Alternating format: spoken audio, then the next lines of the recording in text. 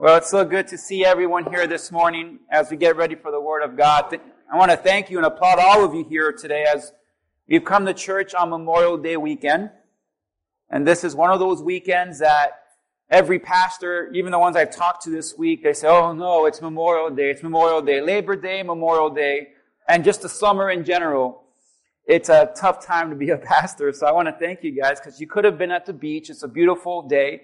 You notice how much bad weather we had all week, but on Sunday it's the best day? Yeah. And I think it was tempting probably because our family was on vacation. We're still on vacation, but we came back down, me and Jerica and I, to preach this word today. So you guys are in for a treat today. Yeah.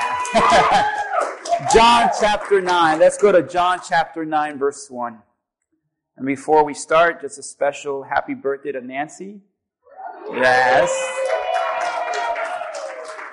Nancy told me a few weeks ago, I said, Nancy, how old are you going to be? She goes, no, after 60, you stop counting. So, 29 forever, yes. John chapter 9, verse 1. And the Word of God says, as he passed by, he saw a man blind from birth. His disciples asked him, Rabbi, who sinned, this man or his parents, that he would be born blind? Jesus answered, it was neither that this man sinned nor his parents, but it was so that the work of God might be displayed. Notice what Jesus said. It happened so that the work of God might be displayed in him. We must work the works of him who sent me as long as it is day. And night is coming when no one can work. And while I'm in the world, I am the light of the world. And when he had said this, he spat on the ground, made clay, and applied it to the man's eyes. That's gross. And he said to him, go and wash in the pool of Siloam, translated sent. So he went away and washed and came back seeing. Therefore the neighbors and those who previously saw him as a beggar were saying, is this not the one who used to sit and beg? And others were saying, this is he. So others were saying, no, he's just like him. And he kept saying, I am the one. So they were saying to him, how then were your eyes opened? And he answered, the man who is called Jesus made clay and anointed my eyes and said to me, go to Siloam and wash. So I went away and washed, and I received my sight. Now let's jump over to verse 35. Jesus heard that they had put him out, and finding him, he said, do you believe in the Son of Man? He answered, who is he, Lord, that I may believe in him? And Jesus said to the blind man, you have both seen him, and he is the one who is talking with you. And he said, Lord, I believe. And he worshipped him. And I want to preach to you this beautiful Memorial Day weekend. Lord, give me a break. How many of you feel like you need a break in life right now? Come on. I know I need one.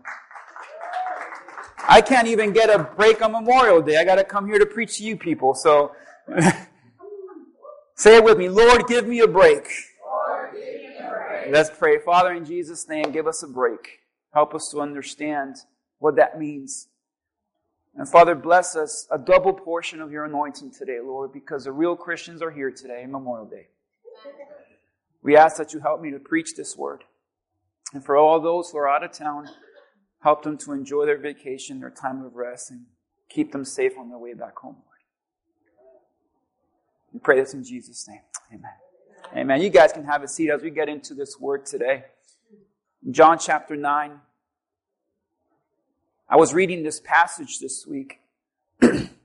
Not for Sunday, it was just for myself. Sorry. I was reading this passage, and it really spoke to me. Because I was thinking now that I'm going to be almost 13 years in the ministry as a pastor. 13 years. Yeah, 13 years. And I started looking back at our ministry. I started looking back at all these years as a pastor. And I started thinking about some of the craziest questions people have asked me as a pastor. Especially coming from kids. The kids in our church, we need to pray for them. They ask me some questions that I'm just like, where did you come up with that? And some of the most popular questions are like, were there dinosaurs in the ark? I believe it was Alize that asked me that one, and I told her, of course there was. Well, my teacher said there was, and I go, well, you tell your teacher she's dumb and she needs Jesus. And Alize went and told her, so let's just see what happened with that. Another one is, if Jesus can see us at all times, does he see me showering? How do you say yes? He sees you showering to someone. But yes, I've been asked that. Does Adam and Eve, did they have belly buttons? I've been asked the craziest of questions. But one of the craziest questions that I was ever asked by a little girl, and I didn't know how to answer it. It was a few months ago, my cousin's daughter was in the hospital, and we were praying desperately for her because she was very sick and losing her life. And on that night that she went to go be with the Lord, little Autumn laid there, and I held her body that was lifeless, and she was dark and purple, and her eyes were closed, and I've never had this experience of holding a dead child. And that night, as I walked outside that hospital room, my cousin's little girl, Jenna, was in the hallway. And her father told me, would you watch Jenna for a moment while I go and comfort everyone else? And I said, yes, who happens to be a pastor too. And I was in that hallway, and I was like, Lord, what do I tell her? What can I say? And I said nothing. I just held her. And Jenna asked me this question. She said, David, why would God take her life? Why would God do something like this? And then she said it best when she said it like this. Why does God let us suffer? That's the hardest question I've ever been asked. Why does God allow us to suffer? And before I could even answer or try to answer, she looked at me, she goes, I guess we'll never know. We just have to trust Him. Spoken like a true pastor's daughter. She said, I guess we will never know. We just have to trust Him. But what a question. Why does God allow us to suffer? It's a question that I believe not only kids have, but as we grow into our adulthood, we ask the same question of God. Why would God allow us to hurt? Why would God not allow us to experience blessing all the time? Why does God allow cancer? Why does God take the life of a child? Why does God make a child sick in the first place? Why would God allow us to lose a job? Why does He allow us to have our hearts broken? Why does God allow things not to work out? Why did not that opportunity work out? Why is life so much harder for me? Why is it that my prayers don't get answered? And whether you're a believer or not, everyone has this question. If God is so good, why is there so much suffering in the world? It's a question that a lot of us have of God. It's a question that the disciples had for Jesus when they saw this blind man. And they saw this blind man who in that time, in that culture, when you were blind, you were considered hopeless. Not only that, but in this culture, when you were sick, people believed that it was actually a punishment from God. So when they saw sick people, and they saw blind people, deaf people, paralyzed people, they believed that somehow God was punishing them, and God was angry with them, and somewhere down the line in their life, they sinned, and God was paying them back. So that's why the disciples, they see this man on the side of the road, blind from birth, which understand this man, because he was blind, he was rejected by society. He was told that God was angry with him.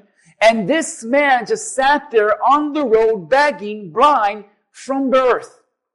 It almost doesn't seem fair that this man never even had a shot at life. This man came out of the womb suffering. This man came out of the womb in bondage to blindness.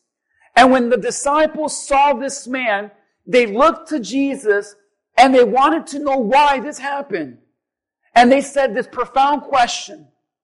They said, Lord, who sinned? This man or his parents that he was born blind?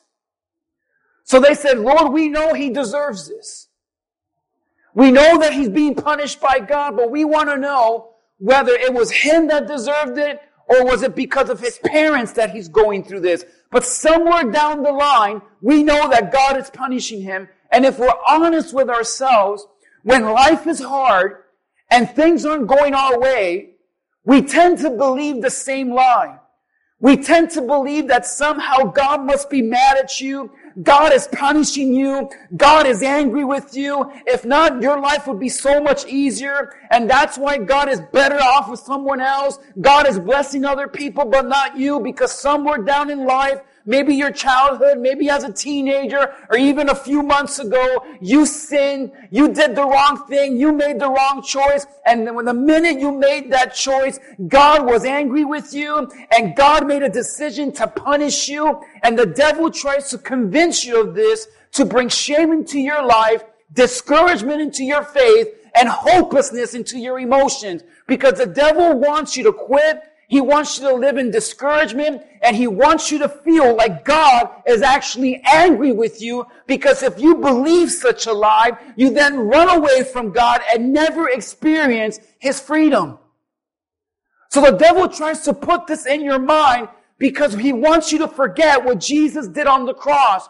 On the cross, Jesus died for your sins. Our sins were punished on Jesus on that cross. So when you sin, does God get angry? Yes. God hates sin. And he gets angry. But though he gets angry at the sin, and he may get angry at your choices, God in no shape or form ever looks at you and says, I can't stand the sight of you. I hate you. I wish you were never born. That is a lie that the enemy brings to our lives. Sin was punished on the cross. So you ask yourself, does that mean I can sin and get away with it? No. But let me explain why God allows us to suffer. Sometimes we suffer because of our own sin, our own choices. And if this has been you in the past, can I get an amen right now? Amen. Our sin causes you to suffer. Your choices. And why does God allow us to suffer in our sin? It's not a punishment, because when God punishes, it's a condemning attitude. But though God may not punish you for sin, God will discipline you for sin.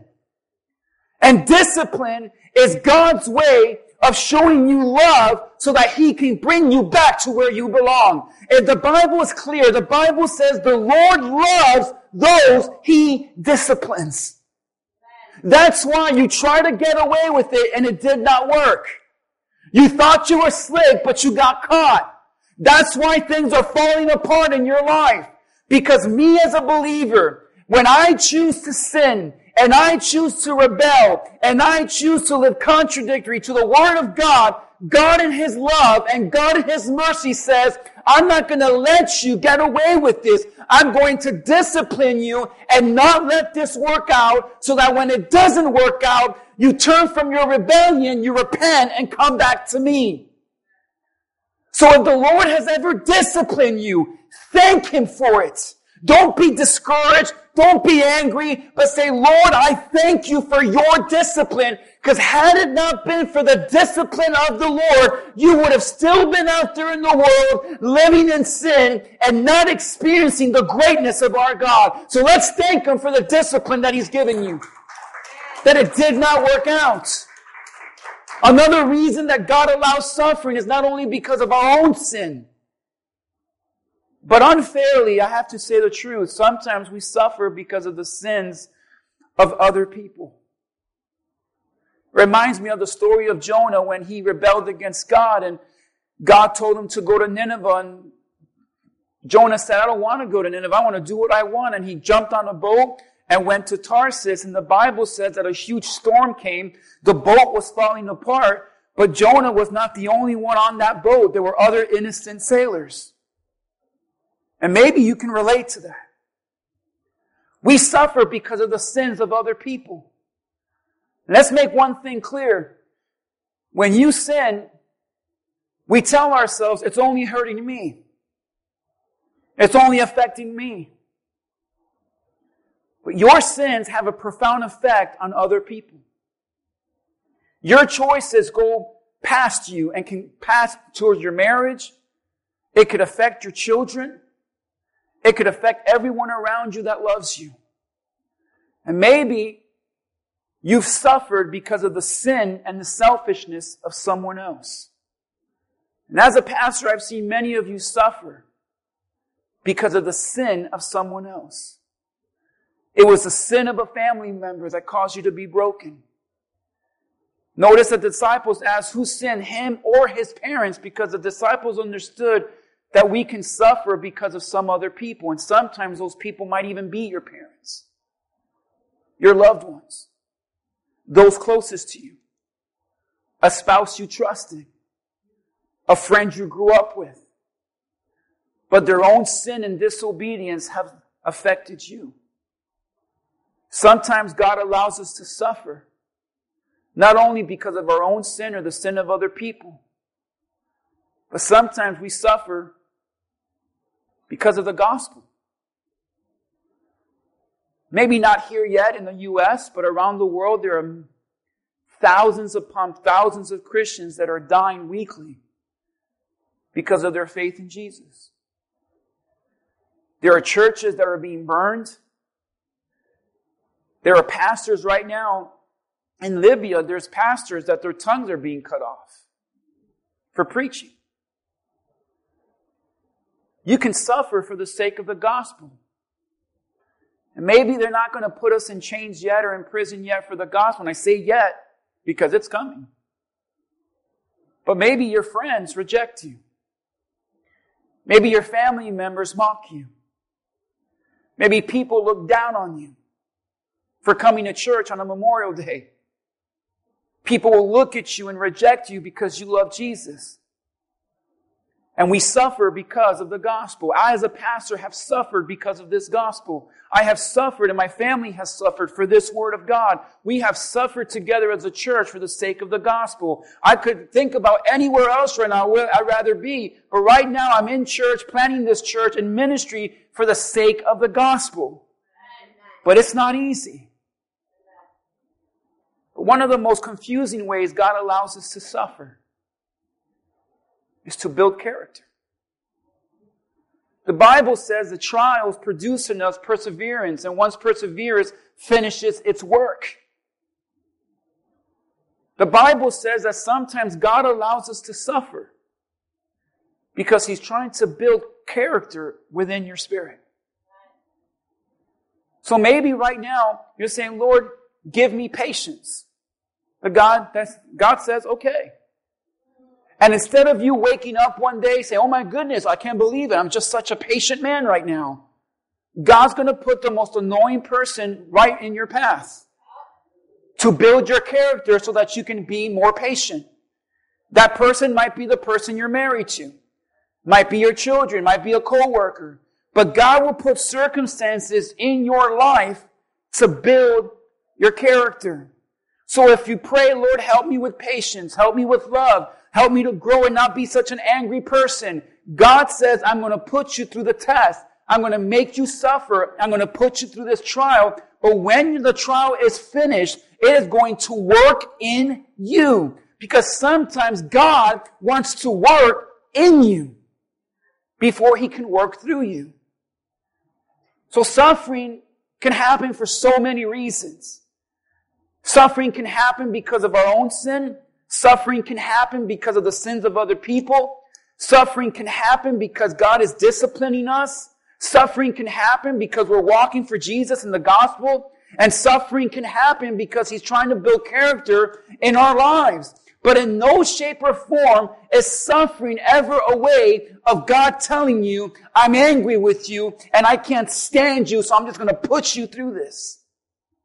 In fact, Jesus' response to this amazing question, why did this happen? Was it because of Him or His parents? Why is He suffering? And in verse 3 and 4, let's read this together. Jesus responds, and the response might shock you because I know it shocked and confused the disciples when Jesus said it.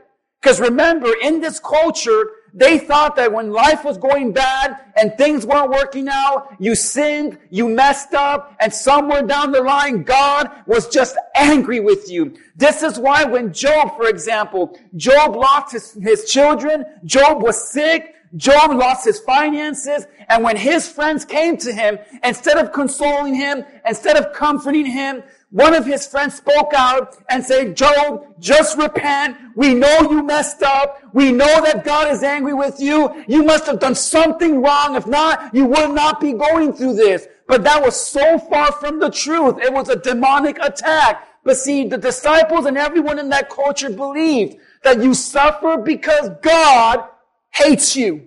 You suffer because God is punishing you. You suffer because God is angry with you. But notice that Jesus is about to respond in a way that's going to turn the entire belief system of that culture on its head, upside down.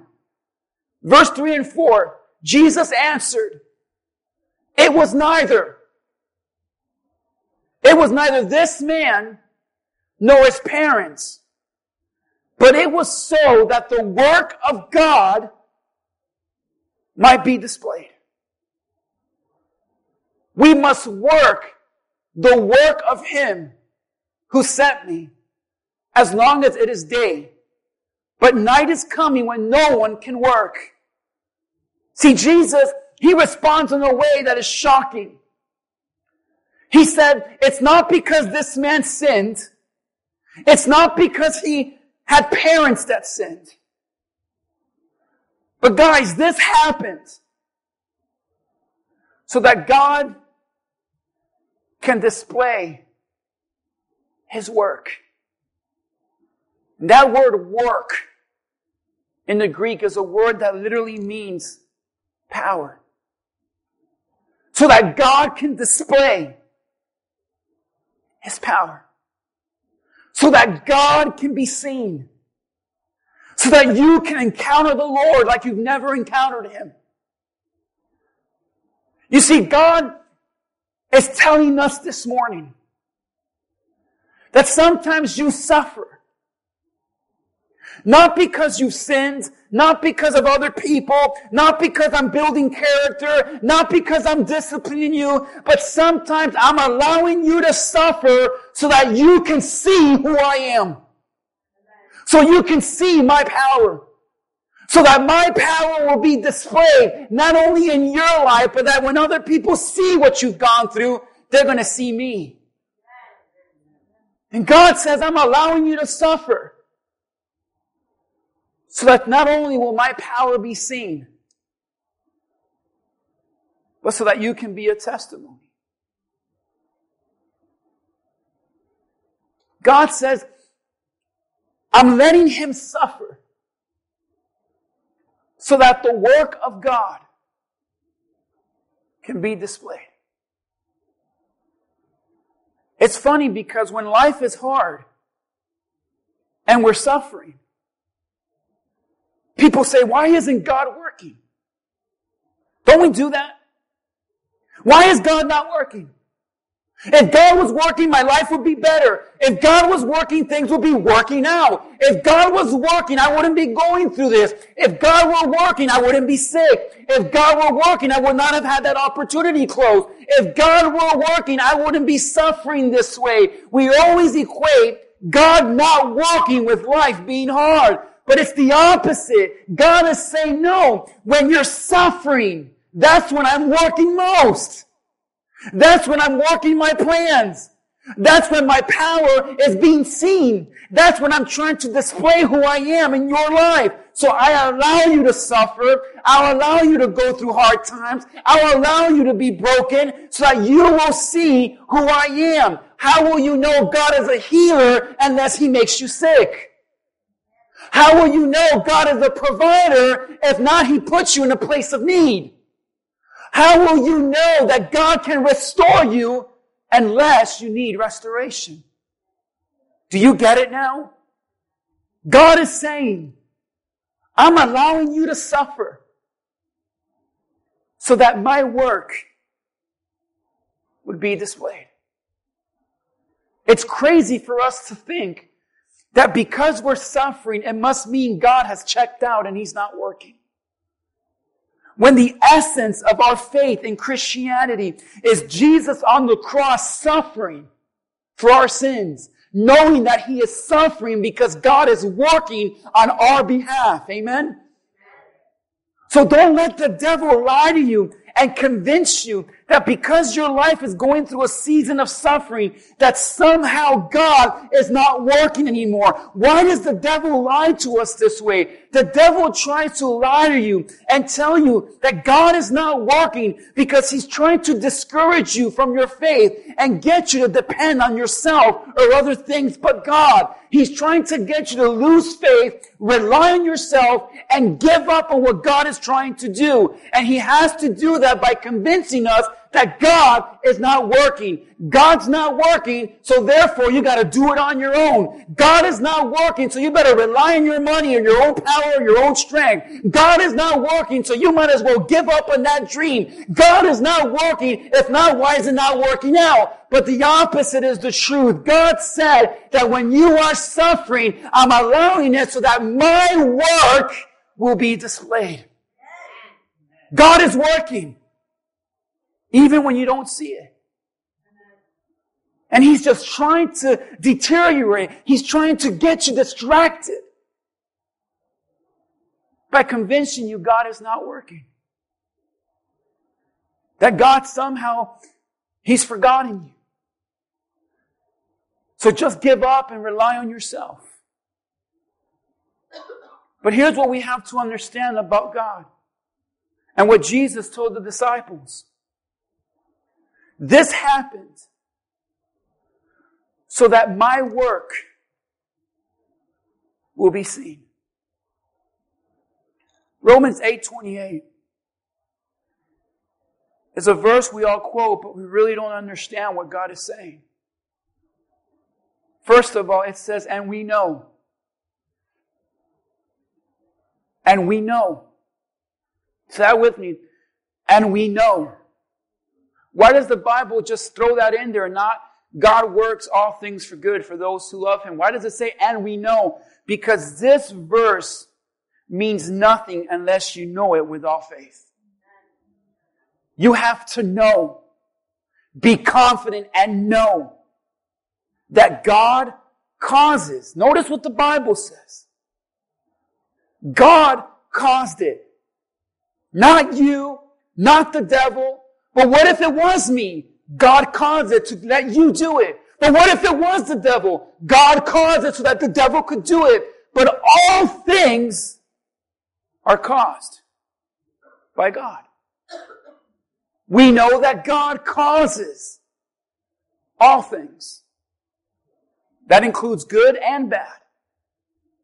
But here's where God, to me, is just so amazing. God works together for good.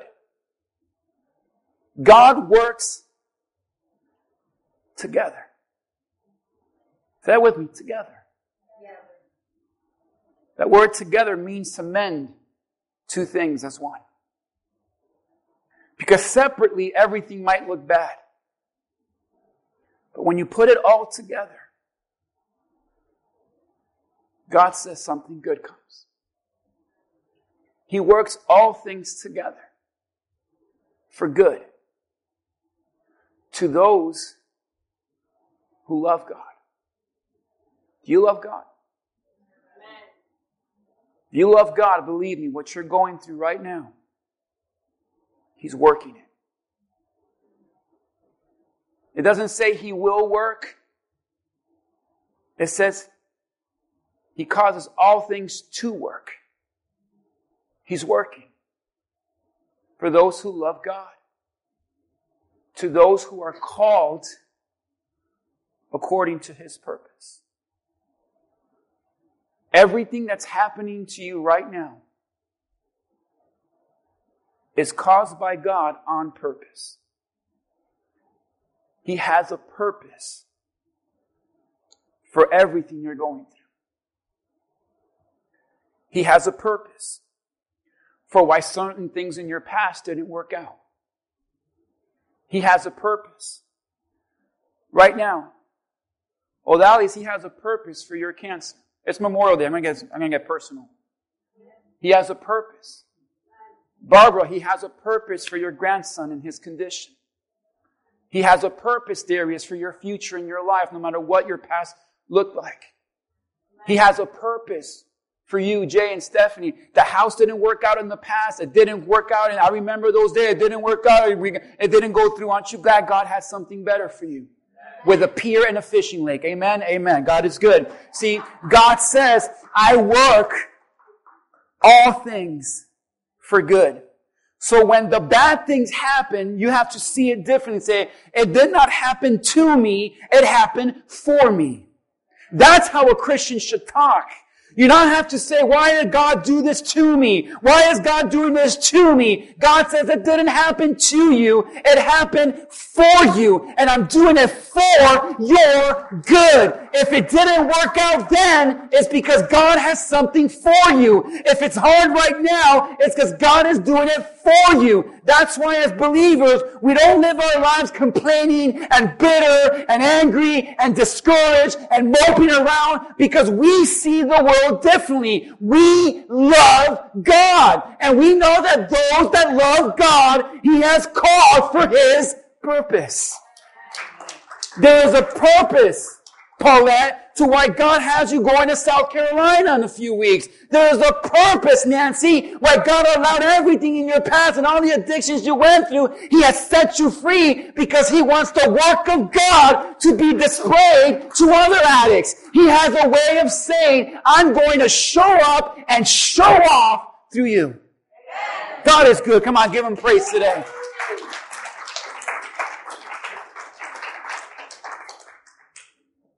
On Thursday, I was thinking about this message. It was driving me crazy.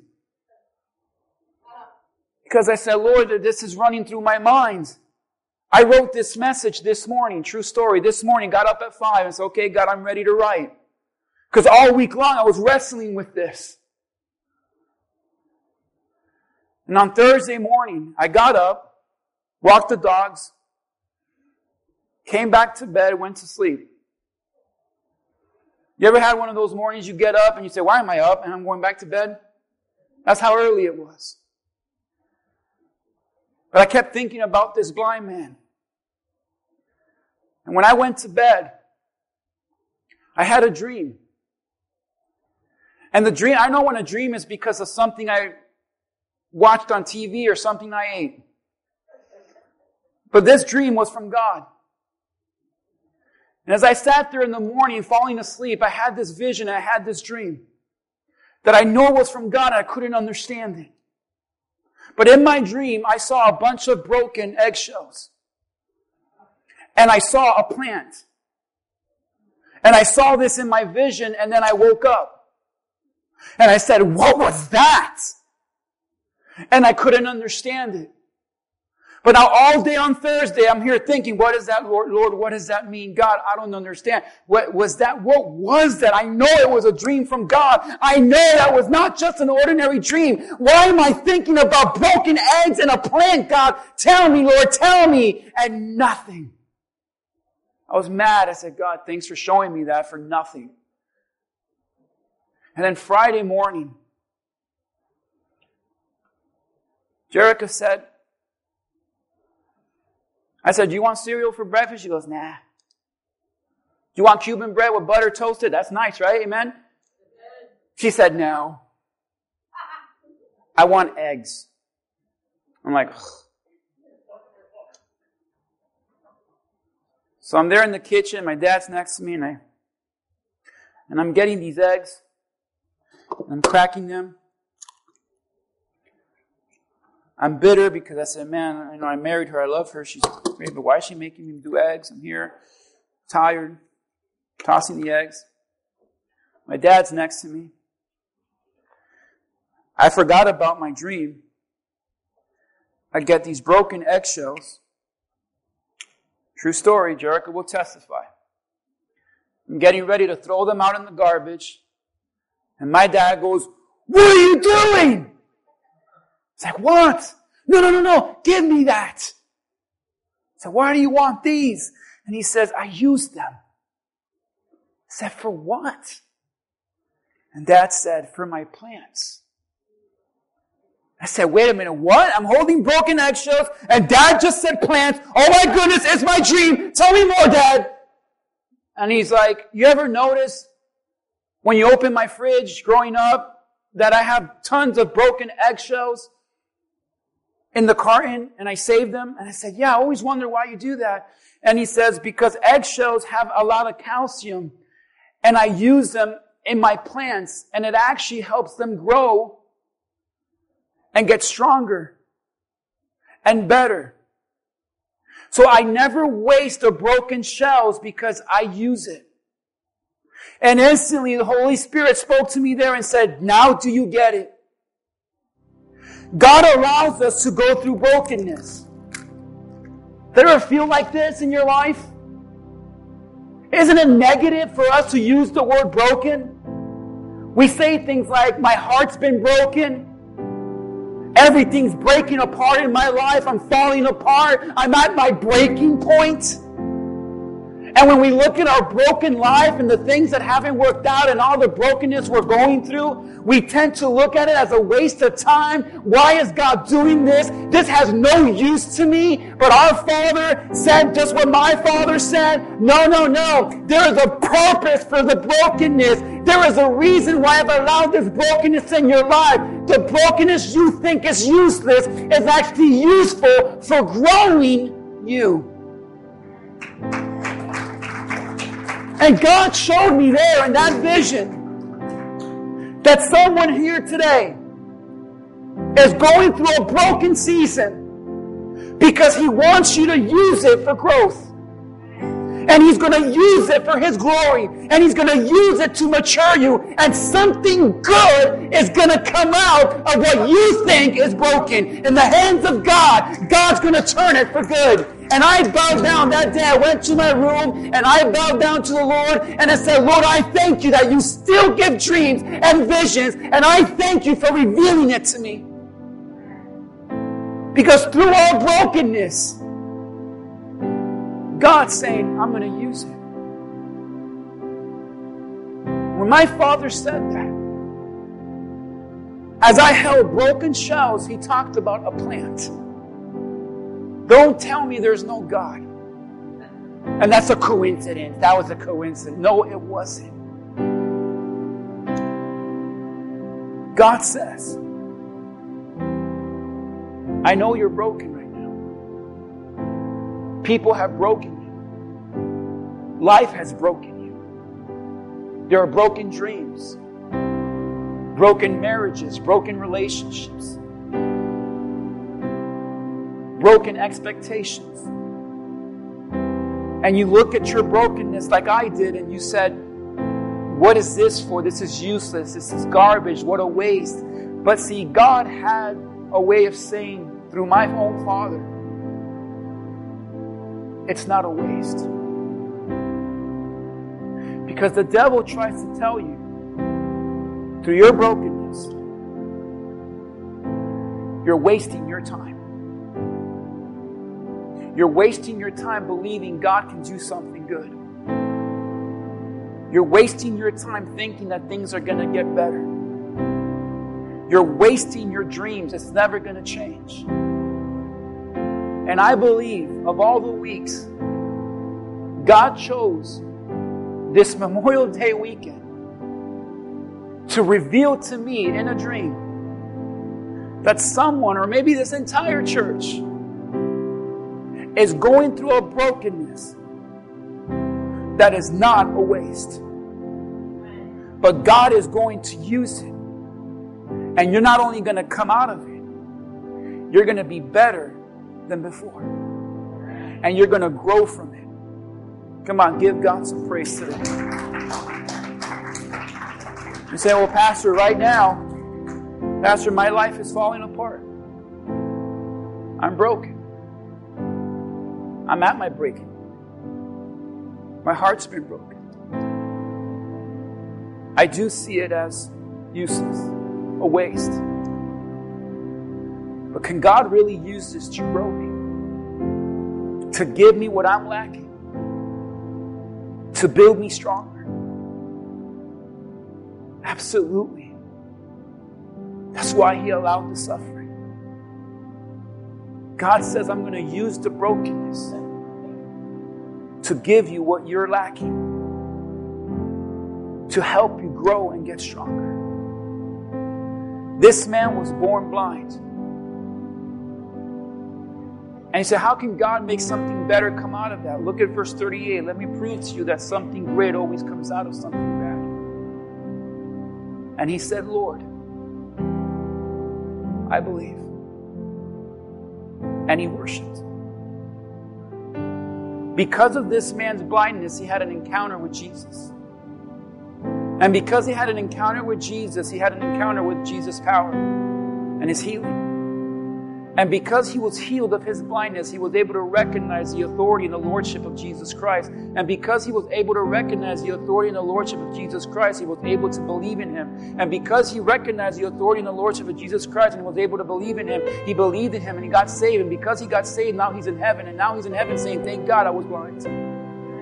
Had it not been for the blindness, I would never have seen Jesus. That's why you can't look at your past and say, oh, I can't believe I did that. Why, no, that's not, why did God allow me to go through that? Listen, God uses all things. And you're going to look back at your life and you're going to say, I'm thankful the Lord used that. I'm so glad I went through that. I'm so glad I was broken that way. Had it not been for that childhood, had it not been for that abuse, had it not been for that addiction, had it not been for that heartbreak, I would not have known Jesus Christ. So God uses all things to bring you to His encounter. Thank God for the blindness, this man was saying. That's why when life is hard, don't be crazy and say, thank you, Lord. Don't be that person. But when life is hard, at least look at it and say, I know it's not a waste. But God is using this for my good. And I dare you to say, Lord, teach me. So if you're going through a broken season, you're saying, Lord, give me a break. God says, I'm going to give you a break, all right. But see, when God gives you a break, it's not from problems. When God gives you a break, He allows circumstances to break you so that you grow through them. But if you are going through a trial of suffering, let me help you this morning. Can I help you? Number one, let me remind you of this in verse 1. He passed by and he saw the man. He passed by and he saw a man blind from birth. First thing I want to remind you right now is Jesus sees him. But this man could not see Jesus. Remember, he's blind. That's what's going to happen in your life. You're not going to see God sometimes because life doesn't look like He's there. You're not going to see the Lord, but the Lord sees you. He sees you when you're hurt. He sees you when you're treated unjustly. He sees you when you're alone. He sees you when you're crying yourself to sleep. He sees you in the doctor's office. He sees you when you have a rebellious child. He sees you in your suffering. He sees you in your pain. The Lord sees you, but that doesn't mean that you're going to see Him. And though this man could not see Jesus, it was evident that the Bible said, not just that Jesus passed by, but the Bible had to put it there. I saw Him. Why is it so significant? You want some real spiritual truth? The Bible says Jesus saw Him. This man could not see. The Bible says Jesus saw Him. This man could not see. What's the point, Pastor? Here's the point. God is able to do what you can't. This man could not see, but Jesus could. Why is it so significant that you say this, Pastor? Why? Because you serve a God that says, I can when you can't. And I know right now you can't see, but I can. And I see you. And the Bible is clear about this. That not only did Jesus see Him, He knew why He was going through what He went through. And someone needs to hear this today. He sees you. And He knows the why to what you're going through. He sees you. And not only does God know why you're going through what you're going through. You ready? God has a plan to get you out. God has a plan to make it better. God has a plan to work it for God's glory. He sees you. I look crazy sometimes when someone gets mad at me or someone curses me out driving. I don't curse back at them. I say, did you see that, Lord? Because I feel like God is saying, oh, I saw that. And in my mind, I said, go get him, God. Go get him. Pray for it. It's true. I said, did you see that? I dare you. Just for a moment. Just say it. You know, when you're going through it, just mumble it. Did you see that, Lord? Do it in front of your spouse, too. When they get mad, just say, did you see that, Lord? And your spouse goes, no, don't say it to God. No, He saw it. You better run. He sees it. But then it gets crazier, guys. Because look at the second point. Not only does God see and know and have a plan, but God gets, with reverence, I'm saying this, okay? Jesus looks mean here. Does it ever look like God is mean to you? Am I the only one? Don't act spiritual. You and me are the only ones that say, yeah, mean God. Sharon, mean God. All right. Jesus looks mean here. Look at verse 6 and 7. Because we love this part. Oh, He sees the blind man. He knows his condition. He has a plan. Hallelujah. But notice how the plan begins. Verse 6 and 7. When He had said this, He spat on the ground. That's some country stuff. He just spits on the ground. Esa cosa de cubano, bro. Spit on the ground. He made some clay. A spittle.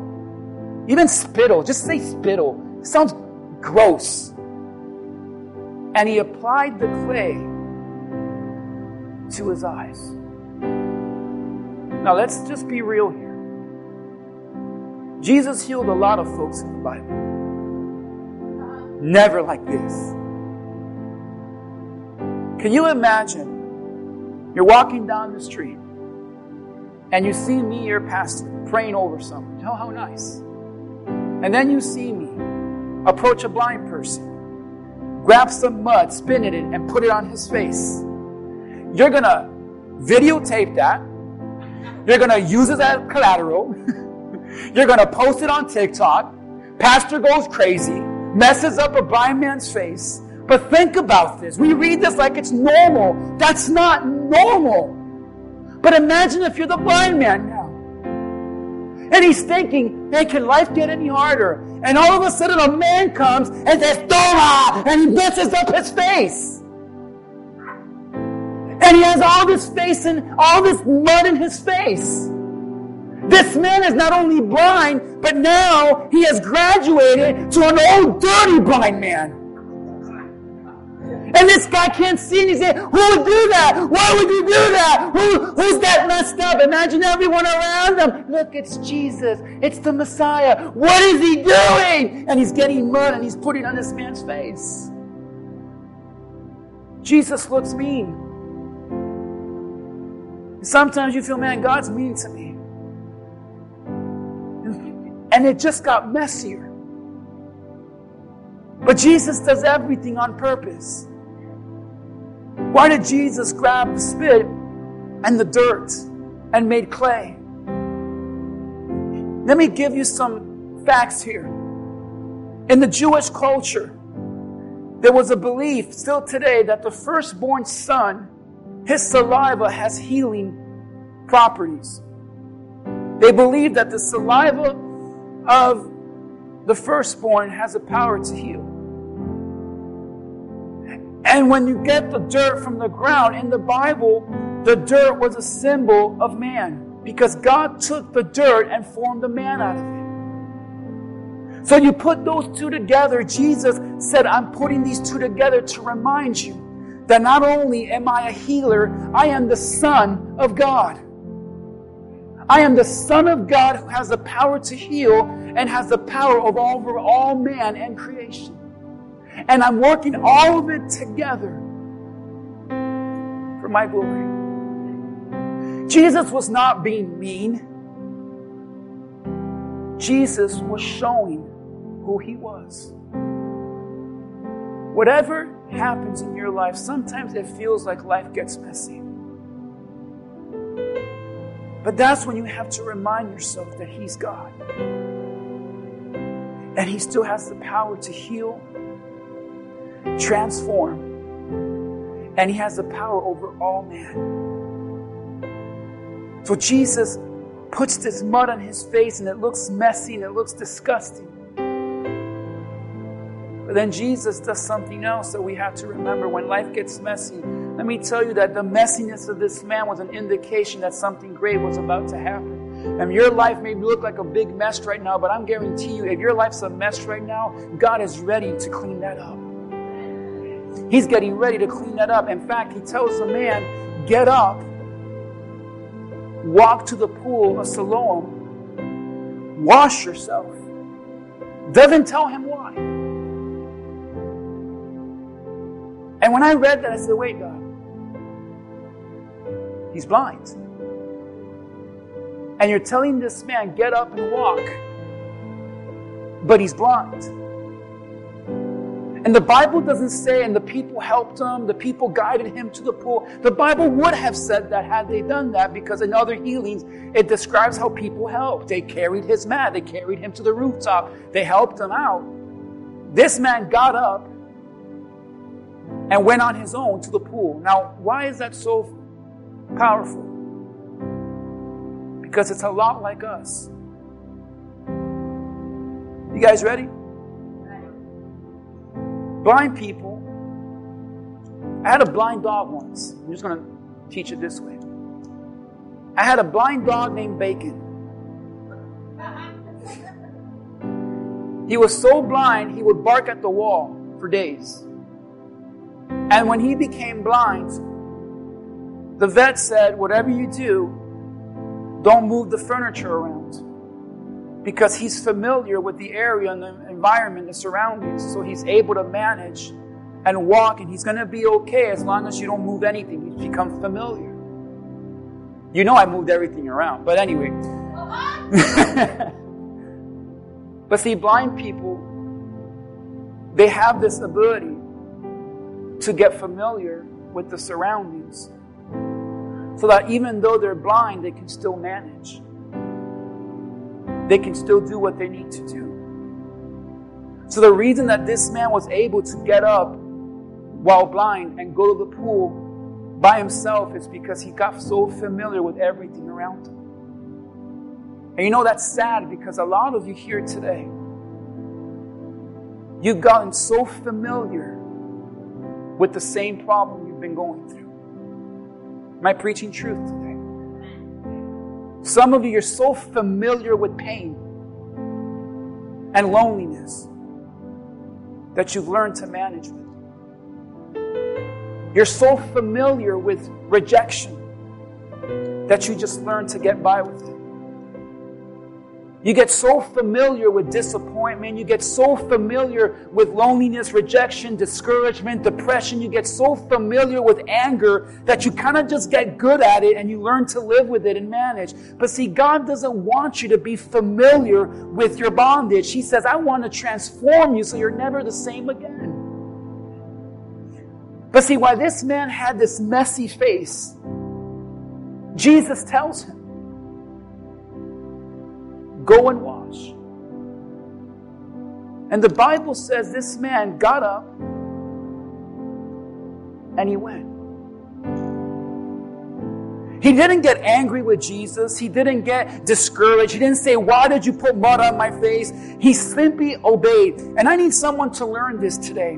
If your life is a mess right now, do nothing but trust in Jesus and obey him and watch what happens.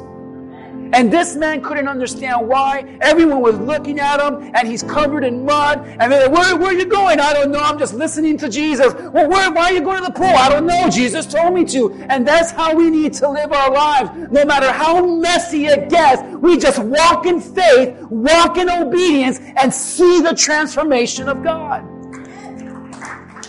And when this man washed his face, not knowing what's going to happen, all of a sudden he was able to see.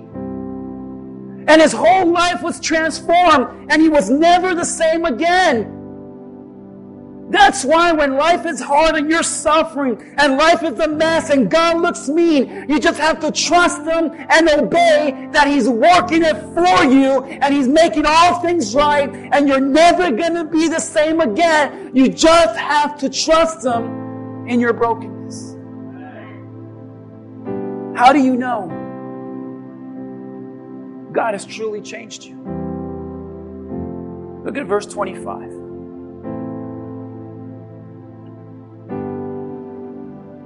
When they answered whether he was a sinner, he said, I don't know.